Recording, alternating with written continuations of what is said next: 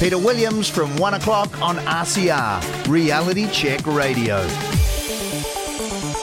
This is Reality Check Radio on a Monday afternoon, and with law and order and crime now emerging as a major issue in this year's election, I'm joined by the National Party spokesman on police and on corrections, and a former policeman himself, Mark Mitchell. Mark, thanks for joining us here. According to the Ipsos Issues Monitor, crime and law and order has now raced up to number 2 on the list of things that matter most to New Zealanders, just behind the cost of living. What does that sudden rise up the rankings tell you about New Zealand society in 2023? Well, I think most communities now, regardless of where you go in the country, don't feel as safe as they did 4 or 5 years ago. And I think if you look at the Ipsos report, you'll see that law and order has been steadily on the rise. Started at number 5, 4, 3, and now it's at number 2, which is extraordinary when you consider that most people are under enormous economic pressure at the moment with interest rates going up with the cost of living crisis. But, crime and public safety is a huge issue. I'm doing public meetings all around the country and they are standing room only. I did one in Richmond between Motueka and Nelson on Friday night, and literally there were people out the doorway standing outside. They are deeply concerned about what's happening in their communities at the moment. So it's even in the smaller provincial country towns. It's not just in the big cities, not just in Auckland and Wellington and Christchurch. No, I mean, you see a lot of the reporting on the high-profile ram raids and firearms incidents in Auckland, the Waikato and Bay of Plenty, but it's not contained to those main centres. It's definitely throughout the whole country. I mean, Christchurch has got a massive issue down there with retail crime and violent crime. Does the country have enough police, Mark? And if not, how many more do we need? So at the moment, the police service is a service that would always like more numbers. There's no doubt about that, and numbers matter. But the reality of it is that the demand side their time has grown so much over the last 4 or 5 years that they are stretched to breaking point. You've had a 33% increase in violent crime. You've had an over 500% increase in ram raids and aggravated robberies.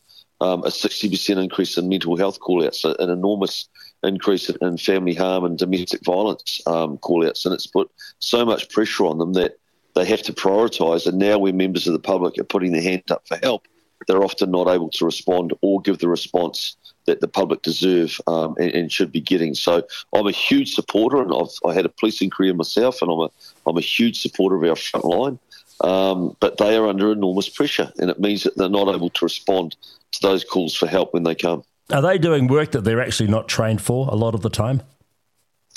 Well, I'm glad you raised that, and that's a very good point. So mental health call-outs, that's not a core role for our police. That requires a health response and a medical professional that knows how to deal with mental health issues. But because our police are the only 24/7 social service that we have in New Zealand, they're often left having to deal with complex mental health issues that takes them away from their core role and ties them up with that. And like I said, there's been a 60% increase in mental health call-outs for our frontline police officers. So how do you react to that incident in Christchurch the other week where a thief was caught in the act, citizen's arrest made, tackled to the ground, held on the ground, police called, police said, let him go? I mean, the country was frankly up in arms about that, and deservedly so. How can the police retain some credibility when they show that kind of attitude? Well, there should have been a police response, without a doubt. That was a complete failure. And I'm sorry, I just don't accept that there wasn't a sworn police officer somewhere around the Christchurch station or in the area that could have responded and assisted those good Samaritans that had stepped forward and taken some action. So that really, in my view, sort of typifies exactly where we are as a country at the moment, that you had people step forward. They caught an offender by his own admission, had recently come out of prison, obviously had a propensity for violence. They held him there, and then, of course, the police said, number one, we can't respond, number two, let him go. And, there would have been definitely some please explains coming if that offender had gone and assaulted or injured or hurt another member of the public after having been released. So that was a failure. The police should have responded to that. I asked the police minister in the House the day after whether or not she had been in contact with the police commissioner for a please explain, because certainly that's the first thing that I would have been doing. and they hadn't. And it's just symptomatic of a government that hasn't got their eye on the ball. You've had 4 police ministers in the last 4 years, Peter, and one of the most currently one of the most important portfolios. So how politicised is the police service then? And is Andrew Coster, as Commissioner, truly independent, do you think? Yeah, I've got my own thoughts on that. I mean, it's important that we continue to express confidence in the office of the Commissioner, but I've been very clear about the fact that I think that he's completely taken our frontline police down the wrong track. There's many of them that don't feel supported. I'm really disappointed with the leadership that's coming out of PNHQ. And of course, they haven't had strong political leadership either. When you cycle through a police minister every few months, and that's important. The frontline deserve to feel like someone's got their back, and that they can go out and take on what's a very difficult job at the moment. So, if National come to power, or National lead the next government, Costa's term can't have that much longer to go. I presume he was appointed for 5 years by Ardern Sood after she became Prime Minister. So would you see him being reappointed or not? Well, I mean, I get this question all the time. I can't comment on that. There's processes, things like that. I can't comment on that. All I'd say is this: is that we're going to be very clear about what we want to achieve, and the Commissioner is going to have to be able to demonstrate and show us that, through his operational independence, which is very important, that he's going to be able to achieve that. How much grumbling is there on the front line about the Commissioner, do you think? It's tough for our frontline police officers. They join the police because they want to protect and serve their communities, and it's very demotivating and demoralising when they're catching offenders on a Friday night and they're back out reoffending the next day. When they see that the justice system is not supporting them in terms of proper sentences and consequences for the offenders that they're actually going out there and apprehending. So, it has been tough for them. I mean, they've just started to make changes to the pursuit policy, but you've got to remember there's been a huge increase in failing to stop for police, and very, very few actual convictions for those failing to stop. I think about 14%. So it's been tough and frustrating for them, but on top of that, they're having to deal with more violent offenders, and offenders carrying firearms are more likely to use them. All right, we'll come back and talk about the justice system in a moment, but I saw some statistics yesterday about gangs. There's been, as you know, an 80% increase in their number since 2017, the year that Labor became the government. There's just under 9,000 on the national gang list now. But the time police spend on gangs is surely way out of proportion. This Operation Cobalt has resulted in, 49,000 infringement notices, 38,000 charges laid in the 12 months up until the middle of May, let alone the, 1,800 searches with or without a warrant and 400 firearms seized. Now, those numbers suggest an awful lot of police time taken up for just 9,000 gang members, which is about 0.2% of the adult population. How do you tackle gang crime to try and get police onto general community policing and away from these guys? So, look, it's a really good question. You've summed it up really well there, Peter. Look, the reality of it is, it's like anything in life. When you let a problem, when you're aware of a problem, but you let it get so big that then it becomes much harder to get on top of, then it needs more resource, more effort, and it takes much longer to do. That's a general rule in anything that we apply to life. And this is what's happened with the gang problem in New Zealand, is that you've had a soft on crime Labor government that has completely taken their eye off the ball. In fact, I wouldn't even give them that much credit. They have willfully ignored the issues that were starting to grow in front of them because they're rolling out their own pretty perverse ideology in terms of how they approach our criminal justice system. And it's left the police in a situation now where they're trying to get on top of a very, very difficult, situation with the growth in violent gangs around the country. And although, yes, you're right, there's only about 9,000 on the actual gang list, there's thousands more that are associates and working with and dealing with the gangs throughout New Zealand. I saw a Twitter feed of yours about this guy, Harry Tam, a notorious mongrel mob member. Is the government sucked in by his so-called good work? Oh, of course they are. I mean, he works very closely with the government, and look, he was part of the mongrel mob branch in the Hawke's Bay that received $2.7 million in government funding. Hasn't been able to put up any data in terms of what was actually done or achieved with that money. And he was at the last election. He was out rallying the mongrel mob members to support Labor because they know that life will become a lot more difficult under National. And they're doing exactly the same thing this year. In fact, he's doing a roadshow around the country, running Hui's, getting organised so that the mongrel mob members are supporting either Labor or the Greens and coming out firmly against the National Party. I mean, the reason why they're doing that is because they know we're serious and they know that life for gang members is going to get much tougher under a national government. I see that the National Party policy is to ban gang patches in public. Can you legally do that? Surely there'd be pushback in the courts about what people can wear where they want to be, don't they? Yep. Wouldn't they? Yes, no, we can legally do that. I mean, of course, you're always going to get the hangringers that come out and complain, jump up and down about it. But I actually passed a bill about 7 or 8 years ago through our parliament that banned gang patches in schools, hospitals and public buildings. It's been very successful. The police have used it. It's been a great tool for them. So we're extending that. We're going to say that we'll ban gang patches in public places. They just can't wear them. The only reason why they wear them is to intimidate and frighten the communities that they're in. And by the way, to wear a gang patch, they have to have shown that they've got a propensity to commit violent crime. So we're going to get rid of them. They're gone. We've said that we'll make being a member of a gang an aggravating factor when it comes to sentencing. And we've also said that we'd pass some very tough legislation that gives the police the ability to break the gangs up from the inside out with non-consorting orders. What about gangs inside prisons? Because the statistics that I've seen, again, through some investigation by the blogger and lawyer Thomas Cranmer, something like 40% of the prison population are gang members, aren't they?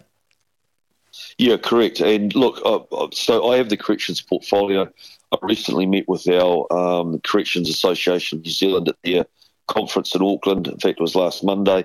They've got some very good, clear ideas in terms of how to continue to manage the gang population in New Zealand. I'm very open to that because it's not working very well at the moment. Yeah, because prison, it would seem, does not actually work to change offenders' behaviour, does it? So if it doesn't, how do we punish those who commit crime? So, well, number one, prisons are a punishment. They've been established for society to say if you break laws and if you hurt people, and create victims, then there's consequences for that, and sometimes the consequences go to prison. While they're there should be a sharp focus on rehabilitation. And we've just passed one of our policy announcements last weekend was to make sure that all prisoners on remand get the full range of rehabilitation programs, because at the moment they don't. And we have this perverse situation where 45% of our current prison muster remand prisoners waiting to actually go to court and have their case heard, and 20% of those end up actually serving their entire sentence on remand. So currently they don't get the full range of rehabilitation programs. We would change that and make sure that they do.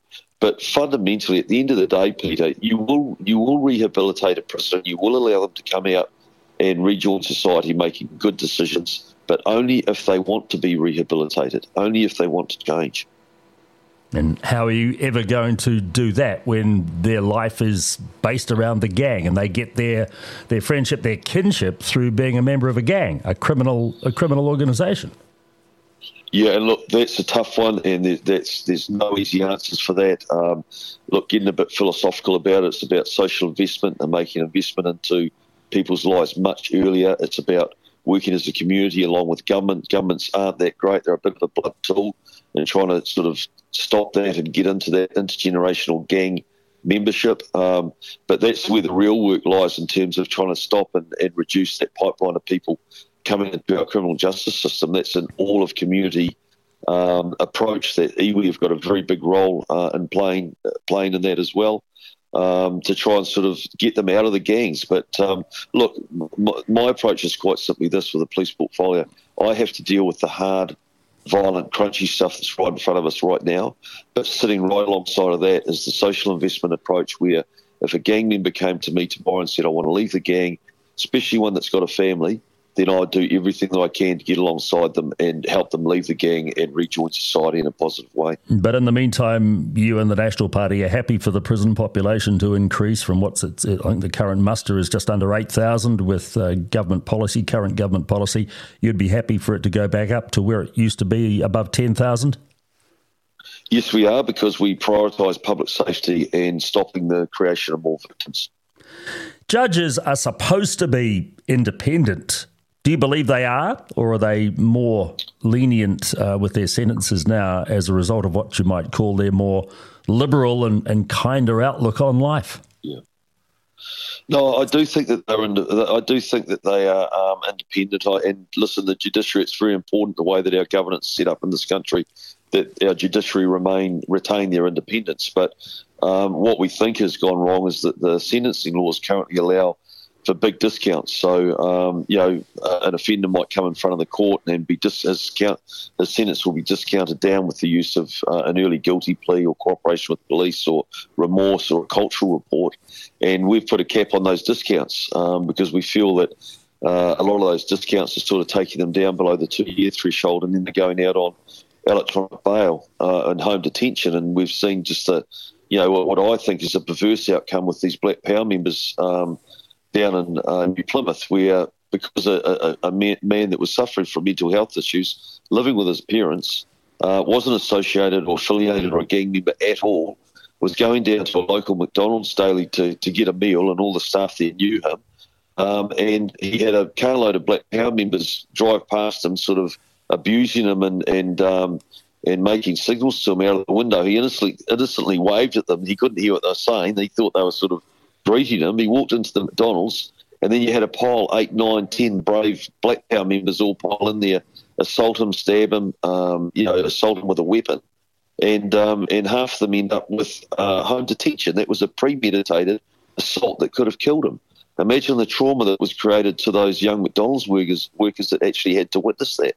So we've quite simply said that the judges now have got a cap. They can only discount down to 40%. They still retain the discretion and the independence to be able to make those decisions themselves, but we've put a cap on it and said that 40% is enough. You don't think that saying that 40% figure to the judges, you don't believe that is judicial interference or interference in the judiciary's activities? No, not at all. Not at all. I was elected as a lawmaker by my community to go down to Parliament and represent them. And we, as lawmakers, we pass the laws. It's up to the judges then to apply them. The judges don't make the laws. The lawmakers and the MPs and the representatives, the people's representatives, do that.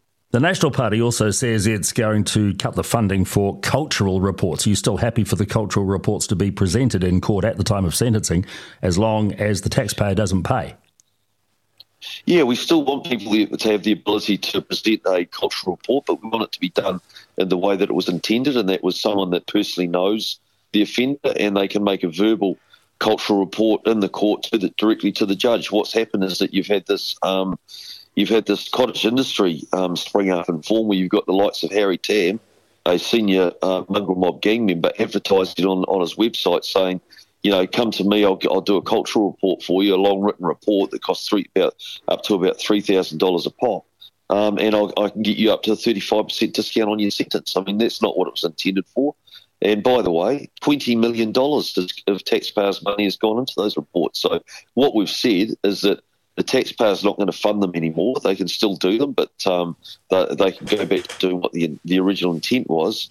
And we're going to take that $20 million and we're actually going to give it to victim advocacy groups and allow the victims to have access to that funding. Why do you think there's so much community pushback, or should I say media pushback, against these ideas, which on the surface seem very reasonable ones? Oh, the media will, they enjoy taking a stand against us. I mean, at the end of the day, it is what it is. We just have to, we believe in what we're doing.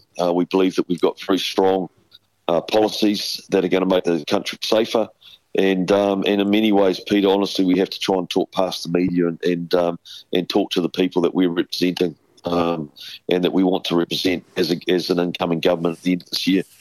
So how frustrated do you get by some of the sentences you see handed down? I'm thinking about the home detention for violent crime, for assaults, for rape and the like. And yet the Kim.com associates go to jail for copyright infringement where nobody's hurt. I mean, I'm sorry, I just don't get that kind of of justice system whereby what is essentially a victimless, non-violent crime, you go behind bars, but you beat somebody up, and you get to stay at home.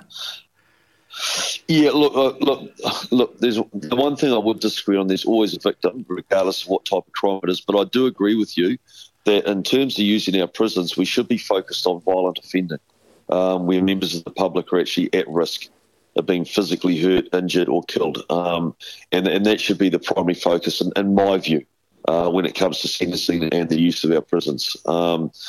Dishonesty crime, there's still victims, but there's obviously a different type of impact. Sometimes though, it can be just as serious. I mean, the mental health and anxiety that can be created in a person that loses their entire life savings through someone that's committed some type of fraud or embezzlement can be just as serious. But fundamentally, I do agree with you that often in the public now we're seeing sentences that and members of the public look at it and go, hang on a second, that doesn't match the seriousness of the offending that we've seen. And actually, it's just human nature. You've got to have consequences. Consequences are a big part of prevention. And by the way, one of the biggest deterrents is the fear of being caught. At the moment in New Zealand, there's not a high level of fear of actually being caught for the offending that you've committed. I know this goes a little bit outside the parameters of your portfolios, but something that really grinds my gear in the justice system in this country at the moment is name suppression and the use of name suppression. It seems to me that we really have double standards here, don't we? I mean, James Wallace has just been outed after fighting it for 5 years. There was a guy in Wellington the other day who had 900 images of young children on his devices. He gets permanent name suppression. Yet, if you're a member of a gang, if you're involved in petty crime, you don't get name suppression. Do you think there is something inherently wrong with a system like that? Look, I think that those laws do have to be looked at. That is in Paul Goldsmith's sort of portfolio area. He's just a spokesperson, but I do agree with you that we need to have a close look at the use of those name suppression rules. Because the other thing too, of course, is that when the media report that there's a high-profile New Zealand sportsperson that's been investigated for domestic violence or sexual assault, and they have name suppression and they name the area they're from, then of course every high-profile New Zealand sportsman's living in that area, immediately sort of unintentionally gets captured. So I do think that we need to have a close look at the name suppression laws. But like I said, that is Paul Goldsmith's area. Yeah, absolutely understood. So back to the matters of crime and law and order.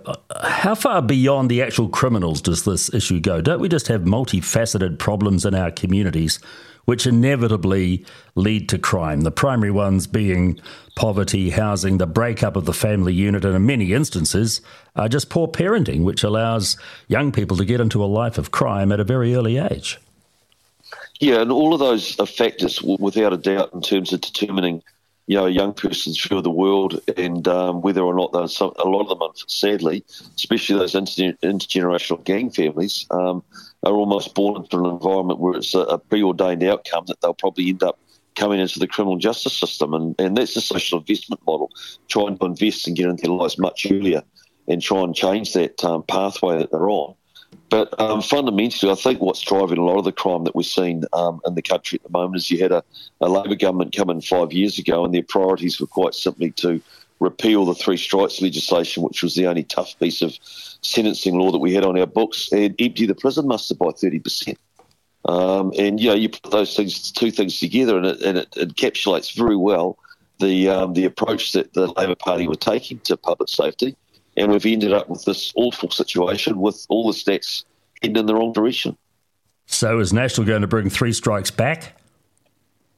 Yes, we are. That'll be one of the things that we do in our first 100 days is reinstate the three strikes legislation. It was, when you actually look at the numbers, Peter, you had 10,000 offenders on a first strike. You had about a bit over 700 on a second strike. you had 32 on a third strike. So if you look at the numbers, it was actually working as a deterrent. They didn't want a second strike. They definitely didn't want a third strike. But the judges didn't like it, did they? The judges didn't like it because it removed some of their discretion, and judges are very sensitive around that. And that's the reason why they didn't like it. During the debate in the House on this, I sat on the select committee that examined that bill. The government could not put up any data or any strong argument as to why they were repealing the three strikes legislation, other than the fact the judges did not like having that discretion removed. So if you get into government, do you really believe that you can make a difference on this issue quickly, like within the first 12 months of a national-led government? Because it seems that we've gone so far down a hole that there's an awfully long way back to the top. So you're absolutely right. You're 100% right. There is a long way back, but we have to start. And look, I'm deeply I got into politics because I love my country, as you do. We love our country. We're proud of our country, but we are slipping back. The way that we're viewed internationally at the moment is not the same. And I just experienced that myself with my overseas trip. I was deeply embarrassed to be with a big group of friends who love New Zealand and admire New Zealand and admire Kiwis, and they're sitting there watching the gangs take over a town in New Zealand where the kids can't go to school. And effectively the whole place locks down. So we have to start somewhere. I'm an optimist. I know how tough the job is going to be, but I do believe that we can start. And I do understand too that the country is going to want to see results from us, not after 3 years, but in that first 12 months. I think the political landscape has changed. Getting around and doing public meetings, I definitely feel like there is a groundswell and a mood for change, but we're going to be held to account, and we should be, in terms of being able to be seen to make a big difference fairly early on in that first term of government. So what are the targets that you'd be aiming for? Because you go on about targets in health and education, surely in crime and law and order matters, you've got to set targets as well, don't you? So we will set some targets because we believe in those, and we believe that you should be measured by those. That's how you measure your progress and your success. We won't be putting targets in place until if we're successful in winning the government this year, and we actually get the books open and we start to look and see what can be achieved, what resources we have, where the waste is, how we can refocus that. And as part of an incoming government, we will be setting targets for ourselves, and we'll be very public about those. What about the gun register? Is that worth persevering with? So the gun register is necessary in the sense that up to 80% of illegal firearms that are getting into the hands of gang members and organised crime are coming through what's called strawman sales, and that's licensed. Licensed firearms users going into a gun store, buying guns on order, and then selling them on to unlicensed people in the gangs. So the only way to really get on top of that is to register the firearm, so you can audit it. You can turn up and say, right, you've bought 40 firearms this year, where are they? And if they can't present them and the registration numbers don't match, then there's going to be some big trouble for that person. So the only way to get on top of that is to register. Make no mistake, we're a huge supporter of our gun and hunting community, and we think that they have been unfairly targeted. But in terms of public safety, we are supporting this register because we feel strongly that it's the best tool that the police have got, and that we've got to be able to stop that strawman sales, stop that flow of firearms into gangs' hands. And also, so not only does it make the police safer, it makes the public safer. It also gives the police more information about when they're attending incidents, exactly where those firearms might be and who might have access to them. I read that there has been quite a lot of success recently in terms of convictions about drug dealing. Do you believe that police are making real progress on this front? No, they're fighting a look. We don't talk about drugs in this country at the moment much, which is I don't know why, but maybe because violent retail crime and everything is just so prominent. But we have still got a huge drug problem in this country that's growing. I attended a conference with some drug detectives from the States about 2 months ago. And their big fear is that fentanyl is going to find its way onto our shores, because fentanyl kills. There's not much leeway there. You take even small overdose of fentanyl and you're probably not going to survive it. So we still have a big methamphetamine problem in New Zealand that's largely being driven and controlled by the gangs. And so I think if you break up and start to suppress and put enormous pressure on the gangs, then you got to start to put enormous pressure on that pipeline of methamphetamine coming into the country as well. So it's a double-edged sword. You get to the heart of the gang issue, and you believe that the drug supply, if not dries up, is certainly curtailed big time. Yes, the drug supply, the laundering of money, the standover tactics, the intimidation, the trade in stolen goods. You'll just start to disrupt and have an impact on all of that type of crime. All right. Well, it seems as if the election campaign really is underway, even if it's unofficial at this stage in early July, Mark. You've got a couple of weeks recess during the school holidays. So I take it that this is a really big thing when you go to your public meetings in various places around the country supporting various candidates. Yeah, look, it's 7 days a week for us now. And we're just going to keep working now right through the election. We just feel like we can't leave anything on the table, that this election is one of the most important ones for us, certainly in our recent history.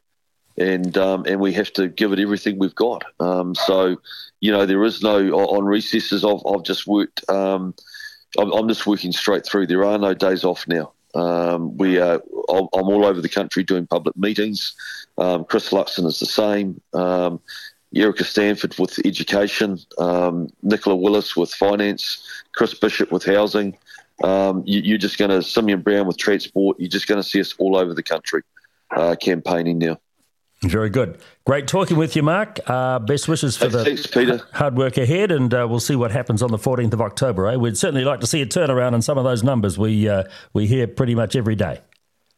Thanks, Peter. Thank you very much for having me on the show. I really appreciate it. Thanks for tuning in to RCR, Reality Check Radio. If you like what you're listening to, or even better, if you don't agree with what you're listening to, then get in touch with us now. You can text us with your message to 2057, that's 2057. Or if you'd rather email us, you can at inbox@realitycheck.radio. We would love to hear from you, so get in touch with us now.